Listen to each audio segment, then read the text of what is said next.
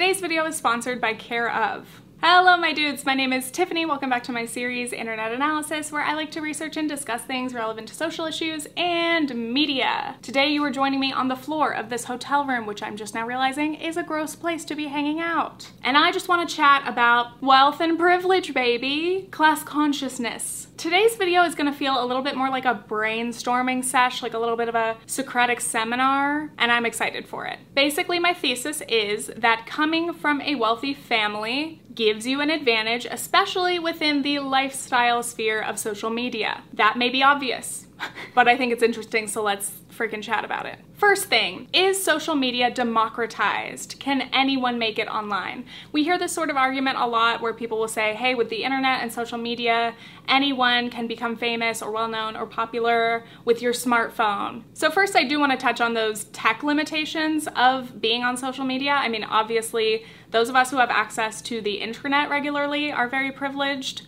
Oh, the light's gonna be a mess in this one. Anyway, there are basic tech limitations to being able to even just watch YouTube, but to actually create videos especially. You need fast, accessible internet, you need a computer, you need a camera. Back in the day, like early YouTube, when I joined in 2007, uploading a video used to take me so long. I'd have to go on like the kids' computer. We had dial-up, and sometimes it would take like an entire day to upload like a 5-minute video. And then sometimes my little cameras would break and I just literally would not be able to make videos until my next birthday or Christmas, whenever I would be able to get enough money together to buy a new one. And that is very different than these days where, you know, again, most people have a smartphone and it's very easy to become popular on YouTube, even just using your phone's camera, and you can edit on your phone, but that just was not possible back in the day when our phones looked like this. So we can continue discussing that question. Is social media more democratized, especially these days? Maybe in those kind of technological ways it might be slightly easier than it was, say, 10 or 15 years ago. But still, I believe that your class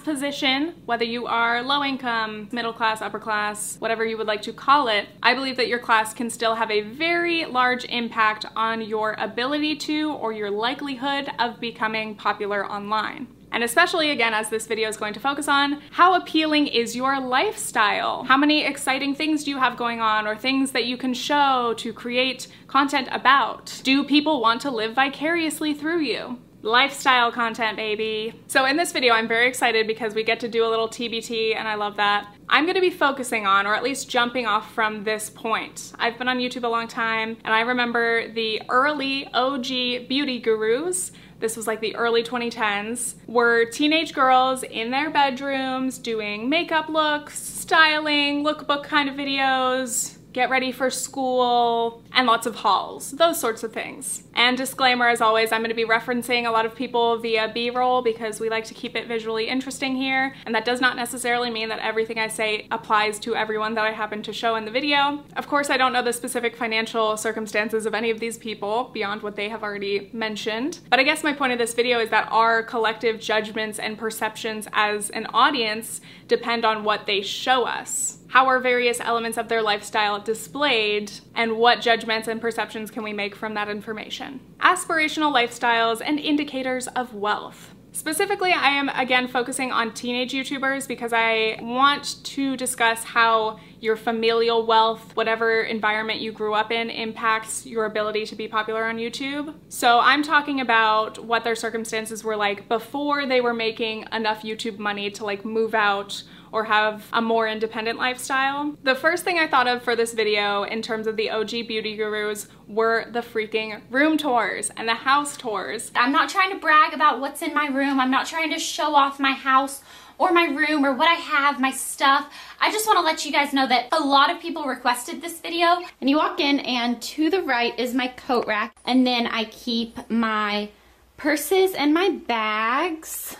But I remember being very jealous of the sorts of rooms and houses that these creators lived in. They would have their own room and they would show that they live in a pretty big, nice house. And those things on its own, I think, are pretty likely indicators of wealth, or at least a very comfortable middle-class lifestyle. I personally grew up, I have 3 siblings, so we had a lot of people in the house. I always shared a room with 1 or 2 of my siblings. And then even through my last year of high school and my gap year, my parents had to downsize, so I was living in the living room. So I had really internalized that jealousy and that desire to have a living space that was comfortable and enviable, and especially when it comes to being a YouTuber, that is your private space to film. So I often had to film in like a bathroom or anywhere where I could just try to get my own space and quiet long enough to film a video. And I'm not trying to make this sound like it was horrific to not have my own room. Like, I still had a roof over my head, things were fine.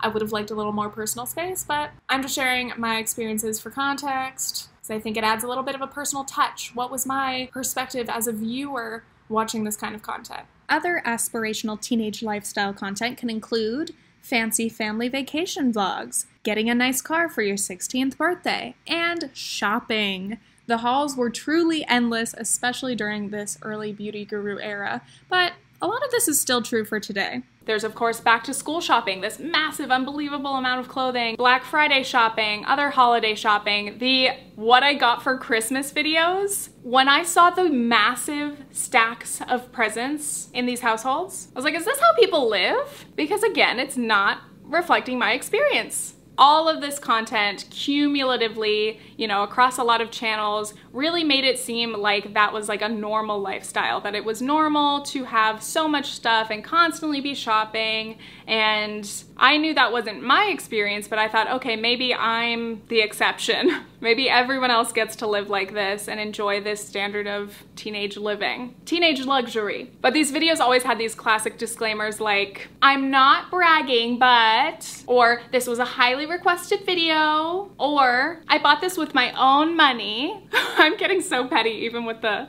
repetition of it. Am I still just a hurt, insecure, jealous 13-year-old? Maybe. But anyway, especially in that specific era of YouTube, a lot of these videos were material focused. I would say maybe initially they gained a lot of their following from what they had to show off. What makeup looks could you provide? What hauls could you post that were enticing to other people who love watching hauls? Looking back, it seems like the content was a little bit less personality focused, especially because like early beauty content especially was very formal and there wasn't a lot of like humor. It was like, first I take my MAC by Benefit eyeshadow and I put it on the lid, and then I use my concealer. I just sound like a hater through this whole video already. But to be popular in this niche, you had to have things to show. If people could watch Bethany Mota constantly doing hauls, why would they watch you if you don't have something to show? If you couldn't provide an aspirational lifestyle, it would be very hard for you to be successful in this niche, in this era. My beauty videos would be like, here's how to take off mascara with conditioner because you don't have makeup remover. I did that for longer than I would like to say. But again, I think the interesting thing about this content was like pre-YouTube and pre-social media, we pretty much could only compare ourselves to other people within our communities, who were the other people at our schools or in our neighborhoods. And I think for a lot of young people, going online is one of the most significant ways to experience different lifestyles and start to understand how other people live. But at this time, the vast majority of the representation was for this upper middle class kind of lifestyle. So it really wasn't doing us any favors in terms of understanding what the average teenager goes through. Before we continue, let's give a shout out to today's sponsor, Care of. Care of delivers high quality vitamins and supplements to your door every month. And we know I love vitamins. Take their quiz, answer questions about your diet, lifestyle, and other needs and preferences so they can recommend a mix that works for you. Their products are high quality and frequently tested to ensure that they are safe and effective. You can check their website to see the research and information that they provide about any of your selections. So in the quiz, you're gonna identify your top health goals. I'm always pretty low energy, pretty tired, so I need some pep. This sun is really giving me something. I chose energy and brain as two of my main priorities, and they recommended rhodiola and astaxanthin. I did have to look up how to pronounce that. Plus, I got magnesium to help with tiredness and period pains, and B12, of course, because I'm vegan. I also got some powders that are back at home, including this plant protein powder and maca powder, which is one of their boosts. It can help with energy and stress levels. So I have some of my little vitamin packs here, and one of the things I really love about Care of is that I don't have to deal with all the big clunky bottles of vitamins that used to be in my kitchen cabinet. They take up so much space. I would forget about the ones in the back. They would expire. It's a waste. So with the daily packs, I obviously never forget because everything is all in here all together, and these are now made of a plant-based material, so they are compostable. I just save them, and then I'm going to take them to my little community compost place. Overall, the daily packs are so much more convenient and easy to use, which means I'm much more likely to actually keep up with my vitamin routine, which is the whole freaking point. So I just keep my whole dispenser box in that same cabinet next to my like teas and coffees. So it's just a part of my morning routine and I get it done. It's easy. So if you're getting started on your health journey or you just want to make it easier, a little more convenient, I would highly recommend that you guys check out Care of. Just visit the link in my description to take the quiz and get your own personalized plan. Use my code TIFFERG for 50% off your first order. Thanks, Care of. And we're back. I'm really struggling with the natural light in this video, but it's fine. You can just watch it like a podcast. So let's discuss the advantages of coming from money on social media. If I had been born into a well-off, wealthy family, I wouldn't have had to work a job in high school. So I would have had way more time to dedicate to my YouTubing, and I probably maybe could have been more successful early on. So for content creators that do come from a well-off family, they do get to focus on their hobbies, including social media. And even if they did work another job or even their YouTube money, they can treat it as just extra spending money versus having to allocate it toward bills or household expenses. And again, as we know, especially in the lifestyle sphere, you can use a lot of things that you buy as business expenses, or at least be used to create more content. So anytime you go shopping, that's another video. I also think coming from money can help your appearance, obviously. As much as we don't want to think that we are shallow, I think it's pretty clear that a lot of people on social media are popular largely because of how they look and the aesthetic of the lifestyle that they have. Even just having a stylish aesthetic place to film your videos, having a beautiful well-lit room or house, that contributes to whether some viewers are going to want to watch you, because some people don't want to watch a video that's filmed in a dark hotel room, for example. Really though, that was another thing that I was very self-conscious of growing up, was like, I couldn't show off my bedroom because it had my other siblings' stuff in it and it was messy and it was cramped and it didn't look like all the other YouTube girlies' rooms looked. Other things include having enviable clothes. Obviously, if you have the money, you can dress better, as in buying more expensive things, the brands that are in style, the trends, and also pretty privilege. That's definitely a factor, and we know that often money can buy beauty. Even just things like being able to pay to get your nails done. My nails look like shit right now. Getting your hair done. Even something like braces, which again, I was so jealous of. I wanted braces so badly in middle school. To a lot of people, having nice teeth is a sign of not only maybe being middle class or well off, but also like being clean, and it's associated with being smart. There's a lot of fucked up shit about teeth, and I actually have a video on my list about teeth and dentistry. I know that doesn't sound like my usual shit, but it's about like the affordability and accessibility of it all, and how depending on your class, you either are able to have fucking good teeth or not. Anyway, generally, most YouTube viewers are more likely to watch someone who has an aspirational lifestyle and a beautiful appearance than someone who is struggling and maybe does not look as whatever fits whatever beauty standards. And by the way, a lot of this can be very racist. It can be very white supremacist. But anyway, my point is there are a lot of implications to these beauty standards and viewership habits on YouTube. And unfortunately, that tends to slant in a very homogenous kind of appearance. And this is still happening on TikTok. I'm not active on TikTok, but I hear it all the time that if you look to be poor, you're not gonna do well on TikTok, or if you're not pretty enough or thin enough. To what extent does that come from the algorithm? To what extent is the algorithm racist, fatphobic? Again, these are all interesting questions to explore, but I think it's been pretty well proven that if you are hot, conventionally attractive, whatever, rich, and have an exciting, enviable life, you're probably gonna be able to get a pretty good following online. Anyway, back to my point. These wealthier creators, they can do their vlogs and their lifestyle content, which tends to look really easy and fun. You can feel productive watching someone run around town and do their errands, versus the reality of someone who's lower income, who's probably struggling, and that content may not be as motivational because, hey, It's hard to be cheery and happy and just focus on, you know, the next thing on your to-do list when you don't know if you're going to be able to pay for your next meal or pay for your rent. Another advantage of coming from money is just constant content because you're always traveling, shopping, and being able to vlog interesting things that are going on. Again, if you're someone who is working pretty much all the spare time you have when you're not in school, there's not a lot to vlog. Let's discuss the lack of class consciousness. First, I want to start with those assumptions about me videos because so often,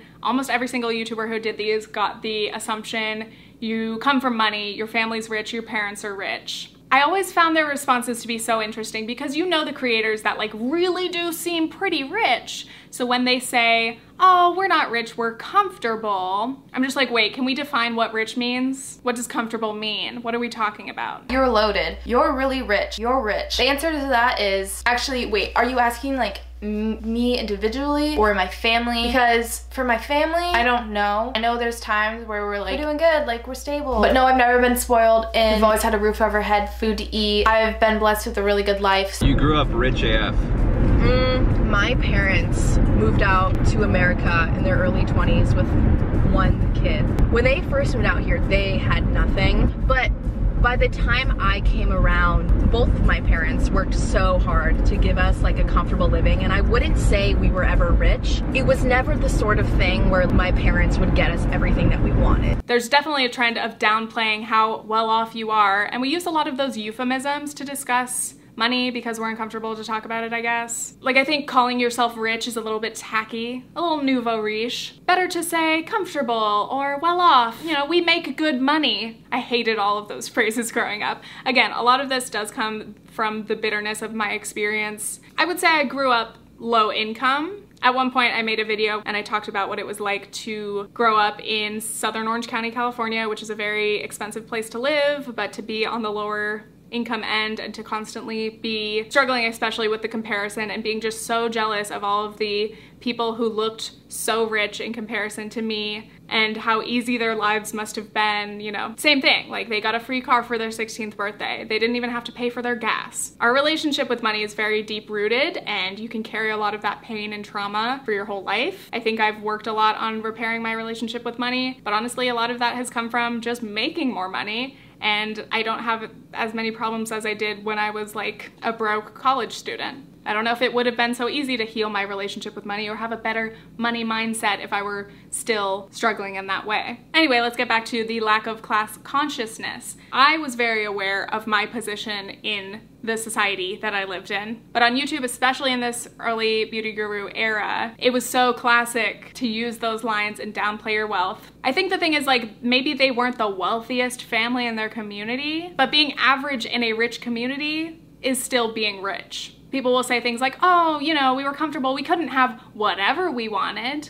And the thing is, like, you can always find someone who is richer than you. Obviously, we can't all be Jeff Bezos. But it's like, okay, did you ever, like, not be able to go to the doctor because your family was afraid it would bankrupt them? Or, like, could you ever not afford back-to-school clothes? Putting these things in this context really does change the framing of this, like what comfortable means, what rich or wealthy or well-off means. And giving them the benefit of the doubt, it is possible that maybe they just did not know their family's income. Maybe they just really did not have a concept of class or class consciousness at that time, because again, yeah, we're talking about the early 2010s and being a young teenager back then. Things were different. I think we've gotten better about financial transparency in recent years, but a lot of people still believe that we shouldn't talk about money, that it's tacky, it's impolite, it's too personal. And a lot of parents don't discuss their income or their bills with kids. So their kids might not have an awareness of how much money their family makes outside of the context clues of like, what can we afford? What things do mom and dad usually say yes to, and what do they say no to?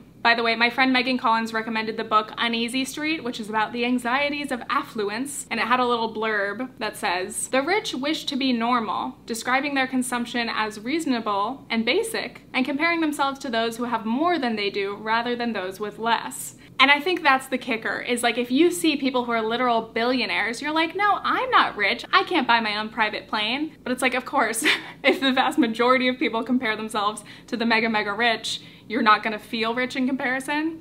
but that's not a good standard. Let's get into how we label ourselves and the wide range of what is considered middle class. Most people claim to be middle class in the United States, but what does middle class really mean? It kind of depends where you're living. It depends if you're literally looking at the actual like median income of households in your area. And sometimes middle class is just more about that amorphous feeling, that like sense of comfort and security. You've got it good, but you can't have everything you want. But really what I'm interested in is rich people who want to insist that they're middle class. I'm like, come on, dude, you're lucky enough to be upper class. You're wealthy. Own it. You can't have this too. And I wonder why they underestimate their class. Like, do they really have no awareness, or are they just trying to be humble in some way? Because it's actually kind of insulting. I found a few interesting articles about this. Most folks, even in the 1%, that is with incomes above $500,000, can't keep up with the Kardashians. They conclude that they're not wealthy, so they tag themselves middle class.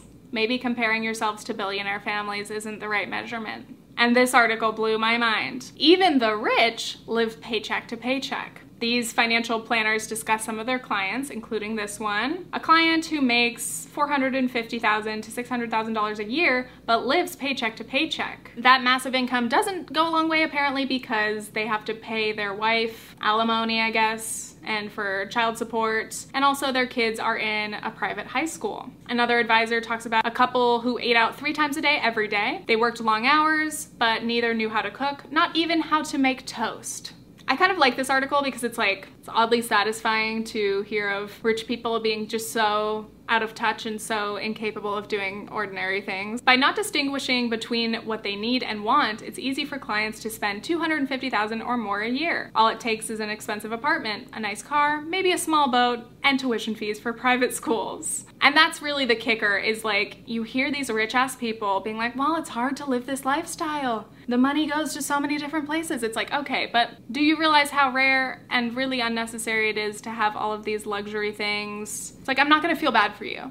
You've got a lot of wiggle room, actually. And I think the same thing happens in these influencer bubbles. You have these young social media content creators who are making, I don't know, hundreds of thousands or millions of dollars a year. And so of course their spending is off the charts, and they start to think that that's normal because that's what they're surrounded by. It's not just them, it's all their friends. It's everyone in their social circle. But that's not normal. Also, though, I can say because our social safety net is so weak in the United States, you can be a high earner, have a good amount of savings, and still feel precarious, especially if you live in a major city where living expenses are crazy high, especially if you have kids or other dependents. But honestly, it's getting more expensive everywhere, and we're all struggling, and we could benefit from some social safety nets and some social programs. Paid for by taxes, by taxing those richies, the billionaires and the corporations. Continuing on, for many, social media gives the rare opportunity for upward class mobility. I can certainly say for myself, again, I grew up in a lower income family, and for the last few years to have been earning an upper middle class, perhaps even upper class income is truly astounding to me. I remember the first time I realized I was experiencing that like comfortable financial position that I mentioned earlier, and I was like, wow, this is what they mean when they say comfortable. Like, you don't have to worry about paying your bills. You have a cushion. Experiencing that for the first time was incredible, and I really try to remind myself to not take it for granted. But I've also experienced a lot of weird guilt about money and earning more money than I ever expected to at this age. Some of that just comes from the knowledge of like wealth inequality and how fucking bullshit it is that so many people are struggling, and it's like, why should a YouTuber or a fucking content creator be earning this much money when so many more hardworking people or people who put in more hours or more physical labor are earning so much less? That's hard to reckon with. I often feel undeserving. The luck and the privilege of becoming a full-time YouTuber in 2019, literally what was allowed me to graduate college in the time that it took me to finish my last 2 years, and to not have to go part-time because I had to work more, or to not have to take out extra student loans. I was also able to pay off all of the credit card debt that I built up from being a broke college student who had no safety net. I was able to pay off most of my student loans already. Like, the way that we understand class mobility, it is so fucking unlikely and so hard to come from a lower income family and to ascend. There are endless barriers against that. You're not even starting from the bottom. You might be inheriting debt or inheriting generational trauma that prevents you from, you know, reaching higher levels of success for one reason or another, or you might have to help support your family. So then in comparison, when you're looking at creators who do come from wealthy families, from well-off upbringings, they are starting at a completely different point. They likely don't have to take out much student loan debt, which helps them ascend faster. They're not bogged down by that. They're able to gain those opportunities and that wealth from social media work, but they're starting from a higher point. And even when it comes to something like taking the risk of moving to the big city, maybe going to LA to be a YouTuber, the classic move of all the OG beauty gurus, it's a lot easier to risk moving out and living on your own if you know you have that safety net of your parents who will help you if something goes wrong or if you need help paying your bills, versus when you move out on your own and you cannot rely on anyone to help you. That's a very, very different situation, especially when you're looking at something like social media work. This income can be very unstable, it can be very volatile, there can be months where you don't get paychecks and then all of a sudden you get paid. So it can be really hard to manage your money, and especially if you're young. And if you're coming from a lower income family, maybe your parents didn't even really have strong financial management skills. There's so much that goes into it. Quickly, I want to talk about the notion of being self-made, especially in comparison from being self-made as someone who came from a lower income family versus being self-made coming from a wealthy family, like Kylie Jenner when she was on the Forbes list of like billionaires. Is it possible that Kylie Jenner was truly self-made? Like, yes, she started all of these companies and she built up a brand surrounding herself and her image, but she was already a Kardashian. Her family was on a reality show, and that was her jumping off point. So we can argue about that in the comments. The thing that I've seen from YouTubers often when they're talking about, you know, if they even do admit that their family was wealthy or well off or whatever, they'll say, yeah, I was privileged, I'll acknowledge that, but I did earn this. I did the work, I made the videos, I made the content, I built up this following myself, therefore I am self-made. They often don't acknowledge the luck or the privilege that allowed them to find that success and the opportunities that came to them because they were in a position to be able to take them. Because again, we assume that social media is a democratic space, a meritocracy. The people who are the most popular must be the most hardworking, which is not always the case. Now, yes, these influencers likely did build their own followings on their own, though there are always situations of your initial followings being bought. Or maybe your parents or your family have connections that help you in certain ways. These are the things behind the curtain that we, the audience, don't often see. We only see the result. And again, as I mentioned, even just your family wealth as literally the backdrop for your content can play a massive role in your success, especially in this lifestyle sphere. Briefly, I want to touch on a specific case, a case study, dare I say. Oh, that's actually funny because I'm talking about wildflower cases. I did not mean to do that. This is not entirely relevant to the beauty guru space that it's tangential. Let's just get into it. So wildflower cases, you've probably seen them promoted by your favorite YouTubers and influencers. You've probably seen them on Instagram. You may know the Carlson sisters, Sydney Carlson and Devin Carlson. They're beautiful, they're well known, they're popular on Instagram especially. I think they have YouTubes as well. The Carlson sisters are the co-founders of Wildflower Cases, which is a brand that's been promoted by influencers from the start, so it's a very native social media company. They do claim to be self-made, but their origin story is interesting because it shows the benefits that come with privilege. Basically, the story is that their mom started to design these phone cases for them because phone cases weren't cute enough, the ones that were available in stores. And they happened to be at a restaurant. They ran into Miley Cyrus. Miley complimented the phone case. They gave her one, and then she tweeted about it and tagged them, mentioned them, and that chance encounter at some upscale restaurant gave them the jumping off point for this brand to start growing. So that story is interesting because it's not like they paid Miley Cyrus to do this, but they happened to be able to be in the right place at the right time.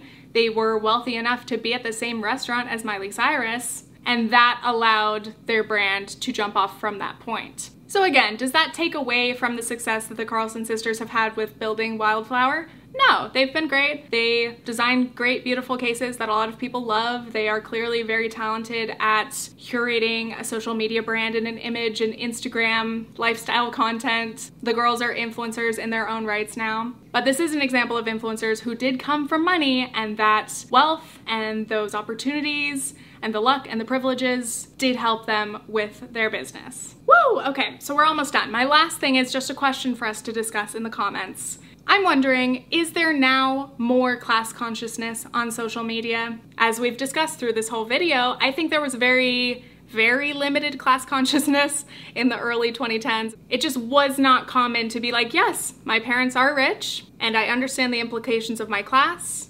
and what am I going to do with my privilege, you know? Privilege wasn't even the hot button word that it is today. Obviously, for years now, it's been a trend to like check your privilege, you know, your white privilege or your wealth privilege, any other privileges that you have. I think it's important for all creators, but especially lifestyle creators, because their content is so closely tied to their lives. I think it's very important to not only acknowledge your class and your privilege, but like, what are you gonna do about it? Because just saying, you know, I know I'm privileged, I know not everyone else is in the same position, doesn't really do anything to help, though. I mean, it's a start. It's a start. And again, I myself can say I'm currently earning an upper level income, which is unreal to me, but it's still true, and I need to acknowledge that. I can't be like, oh, I'm broke, do a little Shane Dawson. I'm broke, I'm in my mansion and I'm broke, I'm poor. That's embarrassing. For me, what's been really important is to obviously keep myself down to earth. I don't want to be out of touch. I don't want to be a class traitor. If I am in the upper class, I am not representing the upper class interests. I'm not going to fucking try to lobby for lower taxes. That's a classic problem. It's like the more money you make, suddenly people are like, oh, that's when you get more conservative. You get more conservative when you get older and you're making more money and you don't want to be taxed as much. No, tax me. If I'm earning this much money, a high income, I deserve to be taxed. I want to be taxed. I would like my tax dollars to go toward social programs and safety nets for other people instead of wars. But anyway, yeah, it's like, what can I do in my personal life to have solidarity with working class people? And I don't expect to be earning this much money forever, by the way. And what can I do in my content to not only acknowledge my class and my privilege, but I don't know, spread information, start discussions. What can we do? That's a good question. I asked my Instagram followers about this, and they said that they don't think there's more class consciousness on social media these days, but that it's more that people feel pressured to acknowledge it. Like, you're gonna get called out if you don't acknowledge your privilege. So I feel like, are people just doing that to cover their ass?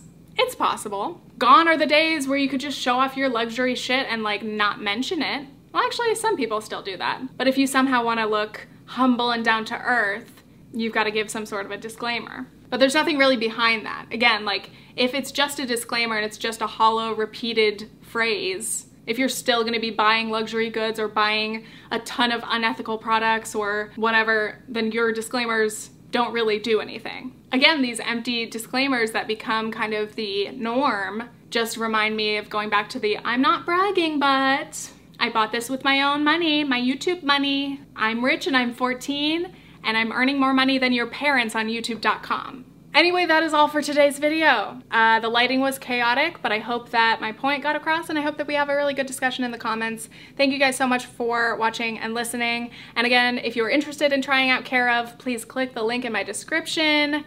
Use code TIFFERG for 50% off your first order. This week I don't have my small channel shoutouts, but they will return soon. I've been outside, I've been touching grass. I've not had time to look through my small channel entries, but they're on my list and I will resume. Okay, that's all. Okay, thanks, bye.